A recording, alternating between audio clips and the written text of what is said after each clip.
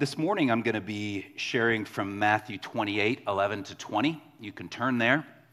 But first I want to tell you just a little bit about this summer. We had an experience. My family and I had a memorial service. We attended a memorial service for my grandparents.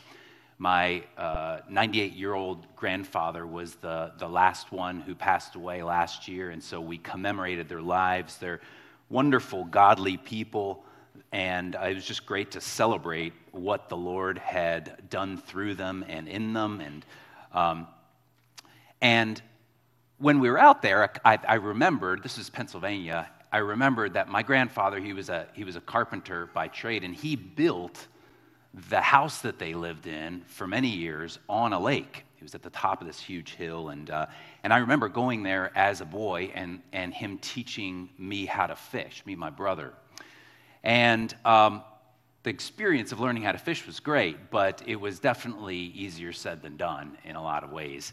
I remember a lot of the messes that sort of came up as I learned. For example, putting the worm on the hook. That was probably the least favorite part for me. It was really slimy, and I could never quite get it on there.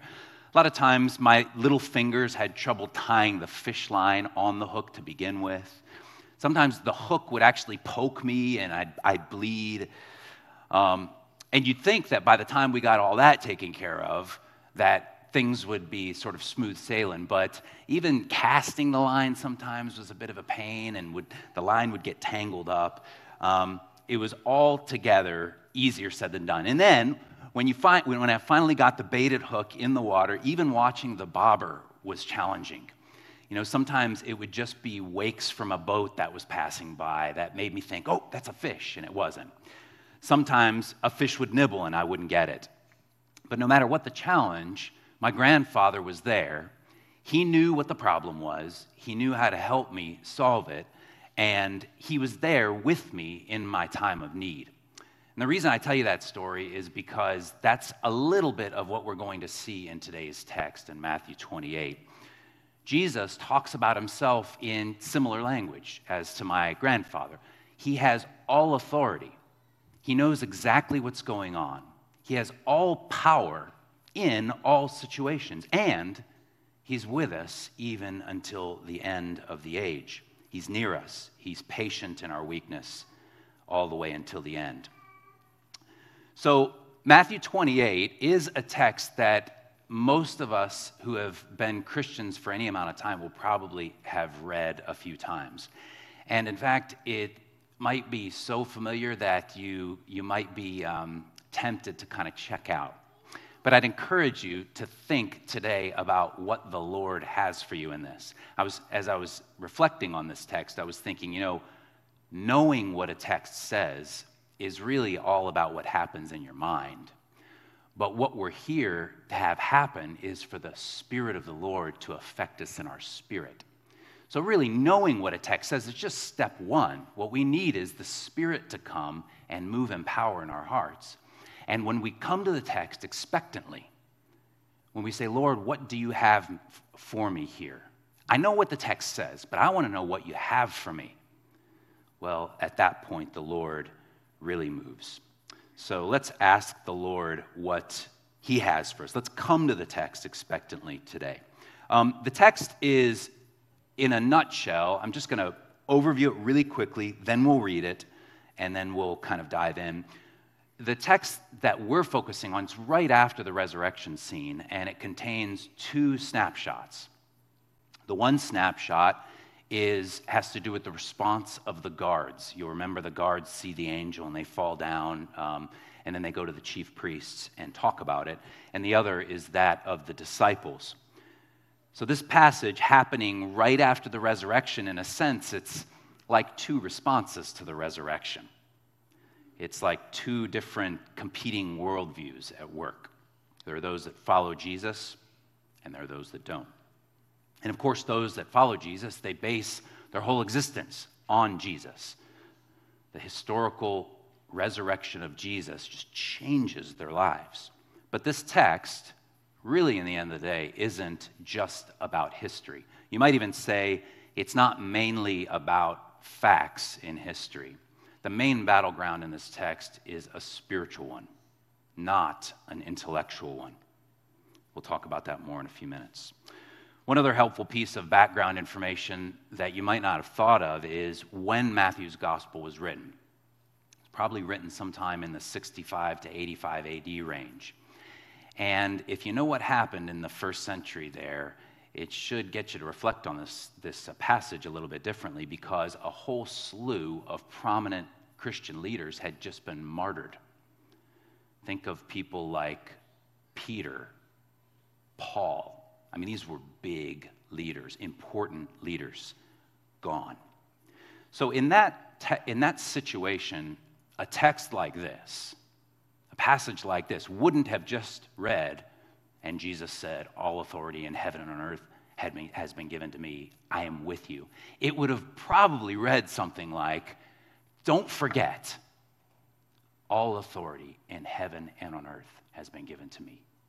Don't forget, even in spite of what you see, I am with you, even until the end of the age. We have to remember the Lord's authority and presence, Jesus' power and nearness, his sovereignty and goodness. This was Jesus then, and this is the Lord Jesus today. Let's pray together, and then I'm going to read the text before we dive in. Lord, we pray that you would open our eyes. Help us to see the Word of God with spiritual eyes today. Get our attention, Lord, by your Spirit. Bring it in power in our lives and change us as a congregation. We pray in Jesus' name. Amen. I'm going to invite you to stand up and read. I did not put the text on the PowerPoint. Sorry about that. And I'll be reading from the ESV here, just so you know. And we're starting in verse 11 of Matthew 28. While they, that's the women, were going, behold, some of the guard went into the city and told the chief priests all that had taken place. And when they had assembled with the elders and taken counsel, they gave a sufficient sum of money to the soldiers and said, tell the people, his disciples came by night and stole him away while we were asleep. And if this comes to the governor's ears, we'll satisfy him and keep you out of trouble. So they took the money and did as they were directed. And this story has been spread among the Jews to this day. Now the 11 disciples went to Galilee, to the mountain to which Jesus had directed them. And when they saw him, they worshipped, but some doubted. And Jesus came and said to them, all authority in heaven and on earth has been given to me. Go therefore and make disciples of all nations, baptizing them in the name of the Father and of the Son and of the Holy Spirit, teaching them to observe all that I have commanded you. And behold, I am with you always to the end of the age. You may be seated. So verse 11 starts here. While they, the women, were going, behold, some of the guard went into the city and told the chief priests. So the angel, as I said earlier, has just appeared. The women saw and are ecstatic. They're beside themselves. And the guards pass out. The women then saw Jesus. And we don't know if the guards saw Jesus or not. But then both Mary Magdalene and the other Mary, they left. And so did the guards. And the guards, as they were going, they thought, we've got to tell our boss about this. We've got to tell the chief priests what happened here. Now, it doesn't tell us if they went away thinking, hey, let's think up a lie and spread it around, and that'll kind of help keep us out of trouble. It says that it was probably the chief priest's idea. But what the guards then knew, what any guard would have known then, and that is that they had failed. They didn't do their job. They didn't do what they were sent to do, to guard the tomb. And so they were probably going to be put to death. Their necks were on the line. So you might say here we have these guards, and there's kind of two competing truths, two things that they know are going to happen one way or the other, or could happen. One is they saw the angel. They know that happened. They fainted as a result of it. The other is they're probably going to die. Pilate is going to kill us. So what do? They choose to save their own skin. They choose to put themselves in the hands of the chief priests to be saved rather than the Lord who sent the angel. Let's look at the chief priests for a moment. They decide to mastermind this huge lie. They make up a falsehood. They even bribe the guards to kind of hold the line on the lie. And it was so effective that up until the time of Matthew's writing, that lie was still the predominant way that people were explaining the empty tomb. It all makes a very important point to us. All that we're seeing right here is really something that we shouldn't pass us by, and it's point number one of the message this morning, and that is that faith in Christ is first and foremost a spiritual thing, not a cognitive thing, or it isn't primarily a cognitive, intellectual thing, or simply a matter of getting the right information. If it was, every university religion professor would be a believer, in my opinion. They've got all the information, they study it all, they research it all, but you don't find that to be the case. Faith in Christ isn't simply about right information. Obviously, right information is huge. It's very important. But worldviews are the background. Our worldviews shape what we do with the facts. And it makes sense, doesn't it? Human beings are messy. We're complicated creatures. We're so complicated that our worldview can take the most history and eternity shaping event like this and choose a bribe instead. So belief in Christ isn't primarily about facts, but it's spiritual. Facts are important. But if you think that the problem with the world today is simply a matter of wrong information or simply a cognitive deal, then I think we're focused a little on the wrong thing. The problem with the world today is a spiritual problem. It's spiritual darkness. The reason you and I believe in Christ isn't because we were smarter than unbelievers. It's not because we just happened to stumble across the right set of facts. It's because the Lord opened our eyes. Here in the U.S., it's kind of, in my opinion, I haven't asked Carmela if she feels the same way, but it's kind of easy to think that if we share the gospel in the right way or just give the full facts of the matter, then it'll change everything. But in living abroad, it's a lot easier for some reason to remember that there's a spiritual cloud over everyone you talk to. And not only is there a spiritual cloud that the Holy Spirit has to cut through to bring the truth and power, but actually, I can't even trust the way that I share the gospel myself to sort of deliver the facts in the clearest and easiest way to understand. Abroad, it's a lot easier to remember there's more than meets the eye. There's more than what's going on here on the surface. But that whether we live abroad or whether we live back in the U.S., actually the situation is 100% the same. We can't do anything, but it's the Lord who opens our eyes. And it's a lot like the passage in John 9, where we have the man born blind. And I love it because he said, when they start pelting him with questions, he said, I don't know what happened. All I know is that I was blind, but now I see. Now, the reason I sort of tease all this out is because I think we should really leave from this point really encouraged as a people here today. Because when you remember that it's the Lord's responsibility to bring people to Him, it's the Lord that has to work here. It's not my efforts that really matter in the end. Well, it helps us to approach conversations about the gospel. It helps us to approach our neighbors in a really, with a lot more freedom. To bring the gospel to them, to say, here's the Lord, here's the Jesus that I trust. What do you think? And to leave the results to Him. It also, I think, helps us to think about how we approach our neighbors. And as we remember that facts are foundational and important, but not the only thing at work there, it helps us to perhaps consider asking our neighbors or asking our coworkers or asking people that we bump into questions that might be a little bit more subjective in nature rather than simply questions about objective fact. Like, for example, do you really think your life has significance? Tell me about how you feel about life right now. Or, what do you think about the meaning of life? These are subjective questions. Or, this is a big one where we live, because people are really worried about their children and what will happen when they grow old, and will they get the job that they need, since it's only one child in many families. Will they get the job that they need to support the parents in their latter years?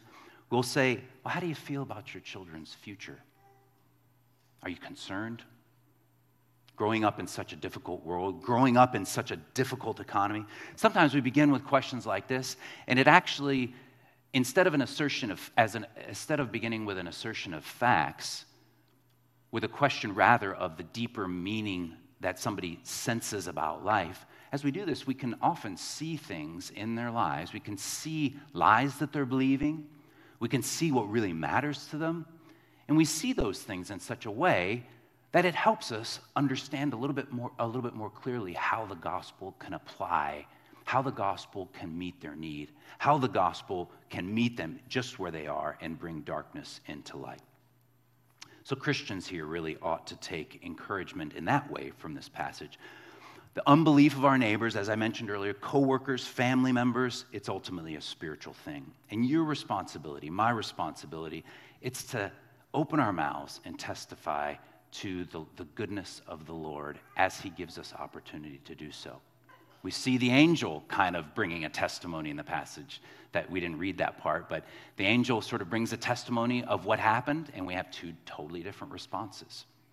Now, texts like this show us that evangelism, in the end, is primarily about testifying to God, and is not primarily about what happens. Obviously, the Great Commission is about what happens. The Great Commission is about bringing the gospel to all nations. The point I'm making is that it's not about you. It's about him. And the testimony that we bring doesn't necessarily even always have to be the full gospel. That is, we're created for God. We sinned and fell away from God. Jesus died for our sins to bring us back to God, and he invites us into new life with him. Sometimes just saying the name of the Lord is in itself a little testimony. Let me give you an illustration. Not too long ago, this actually happened very quickly after we arrived. So it was here in Minneapolis. I met an unbeliever, and he and I had like an hour-long conversation. I was getting eaten up by mosquitoes the whole time, so I remember. But it was a great conversation, and this fellow had a person that helped him with his gardening, and then also a neighbor, both of whom he knew were Christians.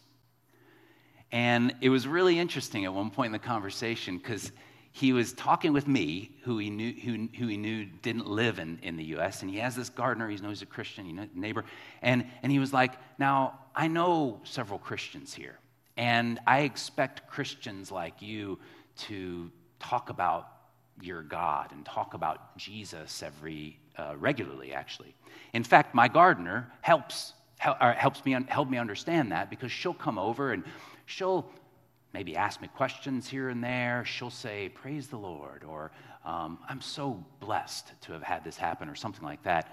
Whereas my neighbor, I have spent so much time with them. I have gone around their house helping them fix things. I've helped them this way and that, and we've spent so much time together, and I've never even heard them mention the name of the Lord." And that left an impression on me. It left me, because sometimes we sort of gear up for talking to others about the Lord, and we put a lot of pressure on ourselves, but it really doesn't have to be that way. And it's really not about any of us individually anyway. It's about him.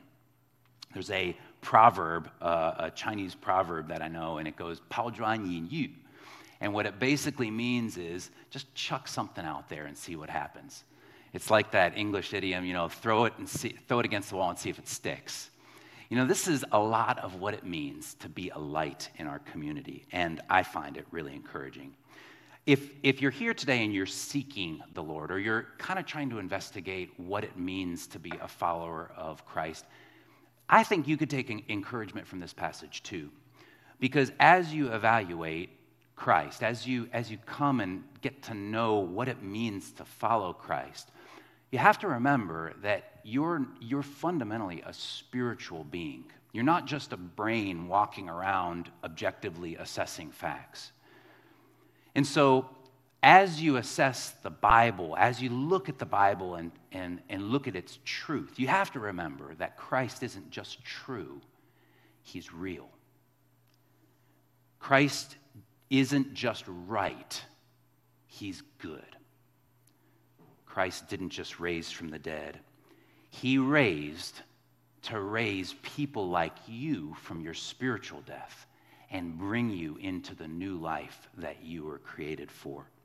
So if you fall into that category, if you're looking into what it means to follow Christ, I just encourage you to pray today that the Lord would help you as a spiritual person to respond like the women who were just beside themselves with excitement, not like the guards who run away and really end up basing their whole lives on a paper-thin lie.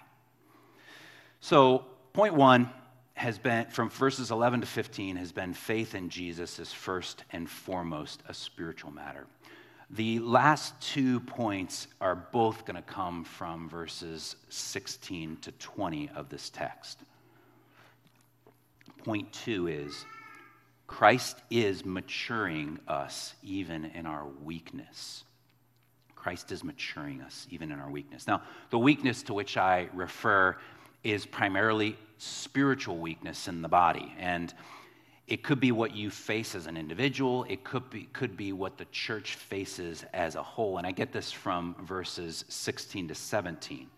It says, "Now the 11 disciples went to Galilee, to the mountain to which Jesus had directed them, and when they saw him, they worshiped, but some doubted."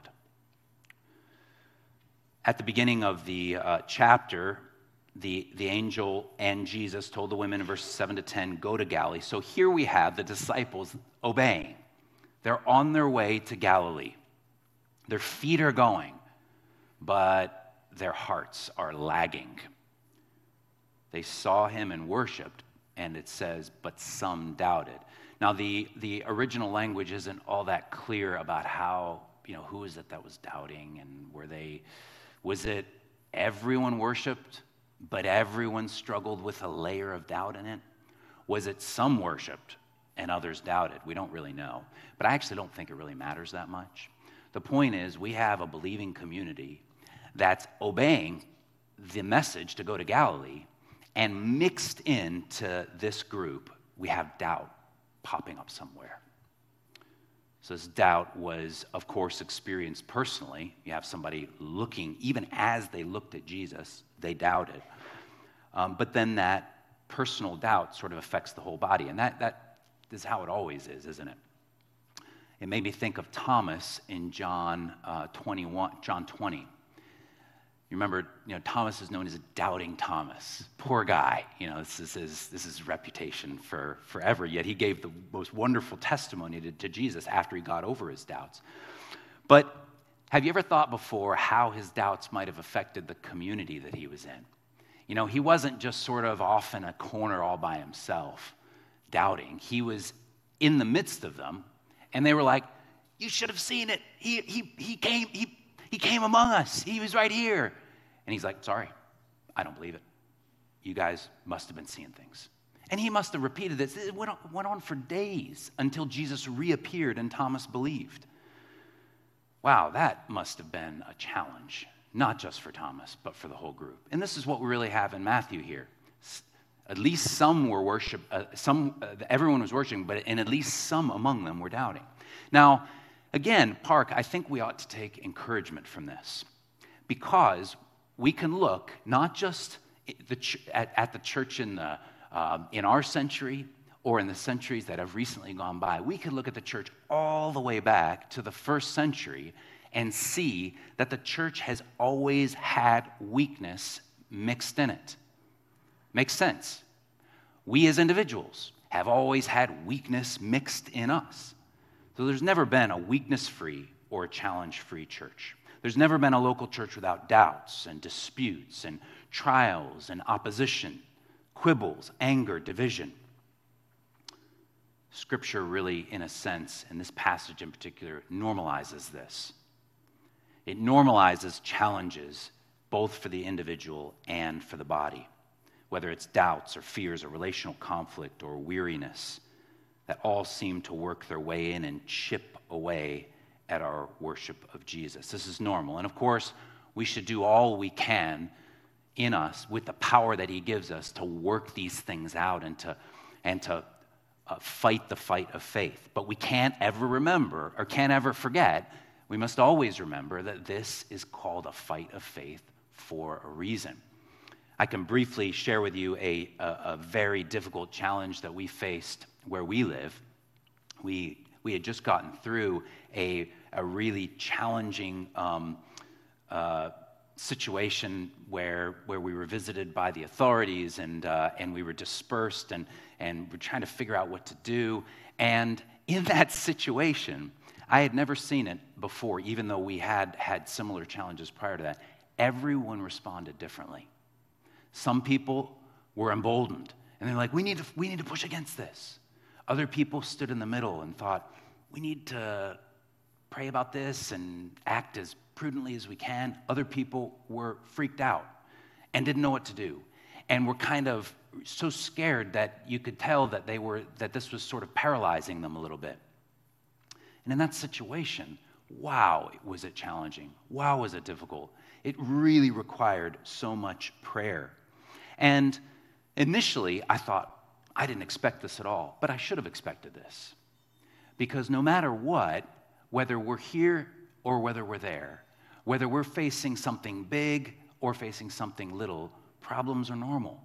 Challenges are always going to be here this side of heaven. And the question is not, will we have them? The question is, what will we do with them? Now, of course, the New Testament is written as a huge answer to the question, what will we do with challenges? How do we face challenges, both as a body and as individuals? But the short answer that this passage today gives us on facing challenges has to do with what Jesus says. Jesus says two things that ought to grab our attention in the verses to come. It says, Jesus has all authority and he is with us. That means that Jesus has authority to mend our weakness in the end. And I really like Philippians 1:6 as a paraphrase that rolls both the authority and the nearness of Jesus into one. It says, he who began a good work in you will carry it on to completion until the day of Christ Jesus. So it means that Jesus, like my grandfather, he's behind us. He's supporting us. He knows what's going on, and he's near us. He's with us. And it means that we as a body of believers, our weakness, as we pass through trials, weakness is being slowly burned up like dross. It says this in 1 Peter. And is leaving gold and silver and precious metals that result in praise and glory and honor when Jesus is revealed. We could take real encouragement from that. So point one was faith in Christ, faith in Jesus is first and foremost a spiritual matter. Point two, Christ matures us in our weakness. Point three is really the sort of culmination of everything I want to talk to you about today, and that is that following Christ is practicing his authority and presence, personally and together. Now, I realize that talking about practicing the authority and presence of Jesus is a little bit of an odd way of talking. I'm going to spend a few minutes in the last part of this sermon explaining kind of what that means. But when I say practicing, in a nutshell, What I'm talking about is we should exercise or work out, draw out, or massage into our lives the very things that Jesus said about himself.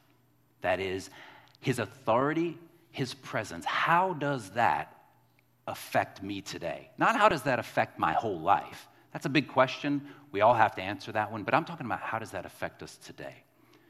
Now, I'm going to briefly take us to two other passages. I noted them on the screen up there, but I'm just going to read them for you. I didn't put them on the PowerPoint.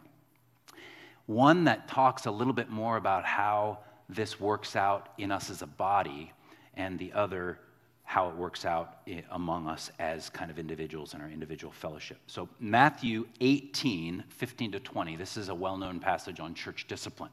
So it's really interesting that authority and presence come up in this passage. It says, if your brother sins against you, and go and show him his fault just between the two of you. If he listens to you, you've won your brother over. But if he will not listen, take one or two others along, so that every matter may be established by the testimony of 2 or 3 witnesses. If he refuses to listen to them, then tell it to the church. And if he refuses to listen even to the church, treat him as you would a pagan or a tax collector. I tell you the truth, whatever you bind on earth will be bound in heaven. Whatever you loose on earth will be loosed in heaven. Again, I tell you that if two of you on earth agree about anything you ask for, it will be done for you by my Father in heaven. For where 2 or 3 come together in my name, there am I with them. So you have, the whole thing starts off with 2 Christians that have problems. They have issues, or at least one of them has an issue with the other and goes and brings it to that person. But then the whole matter grows into a whole church deal. In verse 18, we have this matter of binding and loosing. This refers to the authority of the Lord among us as a people. But in the end, it's really surprising to me that Jesus says, for where 2 or 3 are gathered in my name, there am I with them. So the presence of the Lord is with us when we carry out even really difficult things as a congregation, both in little interpersonal squabbles that don't go anywhere, they just get worked out all on their own, or in huge, difficult, weighty church matters. Jesus is with them. So his authority, his power, it's both there. They're both there. In Colossians 3, 15 and 16, so a shorter passage, and it goes, let the peace of Christ rule in your hearts. Let the word of Christ dwell in you richly as you teach and admonish one another in all wisdom with songs, hymns, and spiritual songs. Rule is the authority of Christ, even in our hearts as individuals. Dwell, the word dwells with us. Christ is with us as a church by his word as we encourage one another, just with words, just during fellowship time, just in between, even when we're greeting one another. He is with us. So in a nutshell, you could summarize it this way. The authority of the Lord says, in the name of Jesus and by the power of the Spirit, this situation can change. And if God wills, I can be an agent of change in this situation. The presence of Jesus says, in the name and by the power of Jesus, I can be a spiritual encouragement in this situation. So authority and presence both ought to be a part of our lives as individuals, our lives as a body at every point. In our context in East Asia, churches are often forced to stay small. I'm talking like 30 or 40 members, that small. And it makes this sort of practicing the authority and presence a little bit easier, I should say.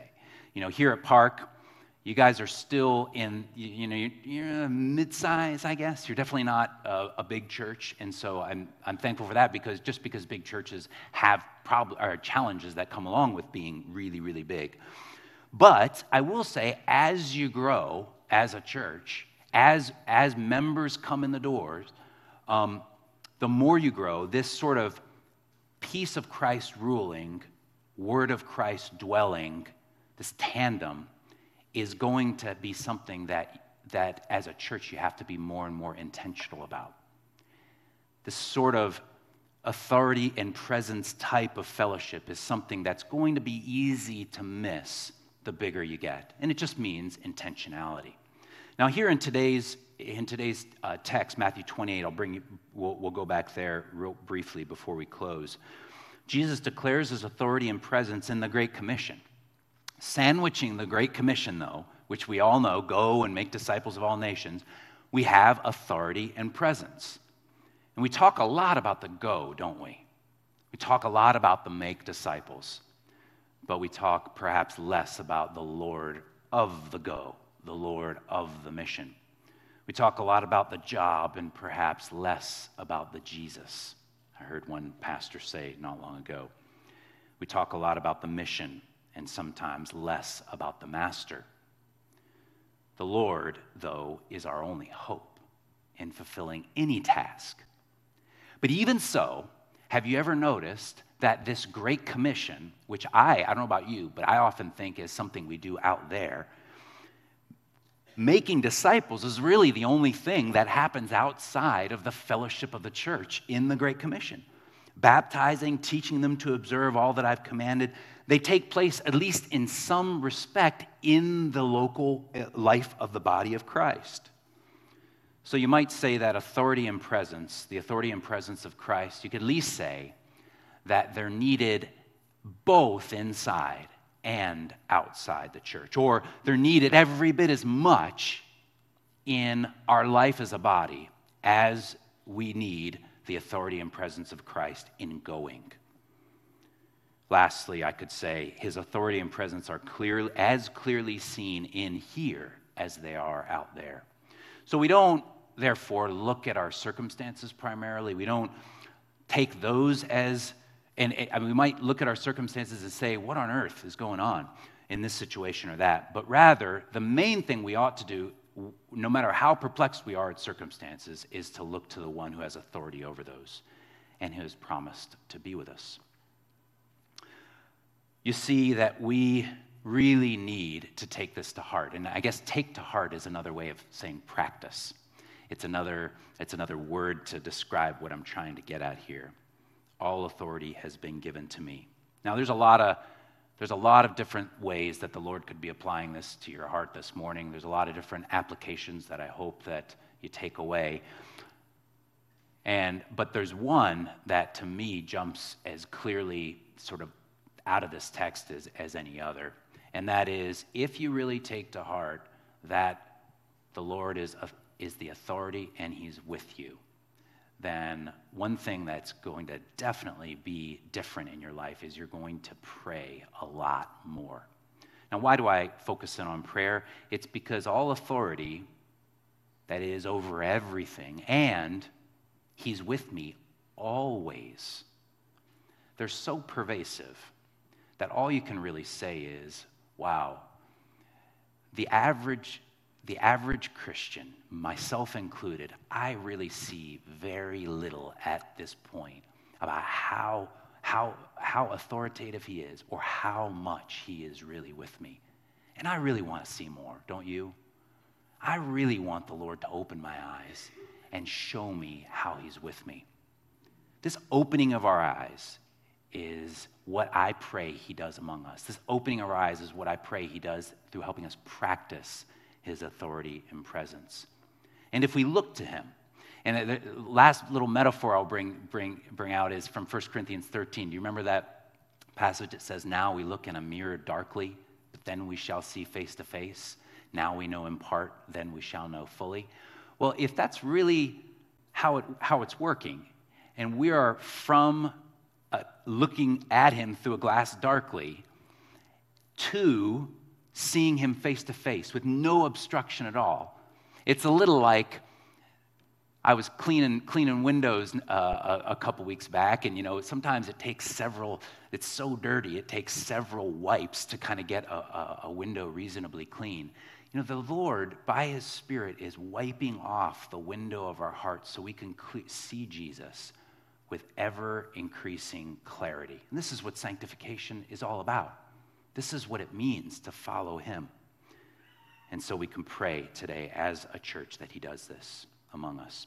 I opened today's sermon with my illustration about my grandfather teaching me to fish and everything. And one thing I didn't mention in that illustration at the time, though, is that a lot of times during the experience of learning how to fish, I found myself so focused on the problems of baiting the hook or tying the hook or casting the line that I would even forget he's here. And I find Carmela and I find ourselves doing that on the field as well. Sometimes we can get so focused on what's going on in our locality, what's going on in the news, how is this going to affect that, or how's this person reacting versus that. You forget that the Lord is there. You can be so focused on your problems that you forget that he's with you. But in those situations where I was learning how to fish, I would remember when he would come behind me with his big hands and he would grab my hands like this to help write what I was doing. And in those moments, I startled. But in those moments, I remembered my grandfather's been standing behind me the whole time. It's my hope for us as a church, it's my hope for each of us as individuals, that we would be increasingly aware of his authority and presence among us and not be surprised, not be startled. And as we would, that we would be ever more prayerful and expectant of what he's doing here in Minneapolis, over in East Asia, not as a child like I was, forgetting that he's there, forgetting that he's in control, but rather as someone who knows his authority and knows his presence and prayerfully expects to see him show up. Prayerfully asks, Lord, show me what you're doing so that I can join in. Let's pray together. Lord, that is our prayer. And as people who see you in a glass darkly and who want you to keep wiping the dirty glass of our hearts off so that we can see you ever more clearly, Father, we ask for that now. We pray that you would be with us as a people and be with us as individuals so that we, Lord, can open our eyes to see all that you're doing. Open our eyes to see the way that you're working among us, and we can have the privilege of joining you in what you're doing. Help us, Lord, even as we go about our day today, to remember these things, and not just to remember them, but help us to be more and more aware, more and more practicing of all that you are to us in Christ. We pray it in Jesus' name. Amen.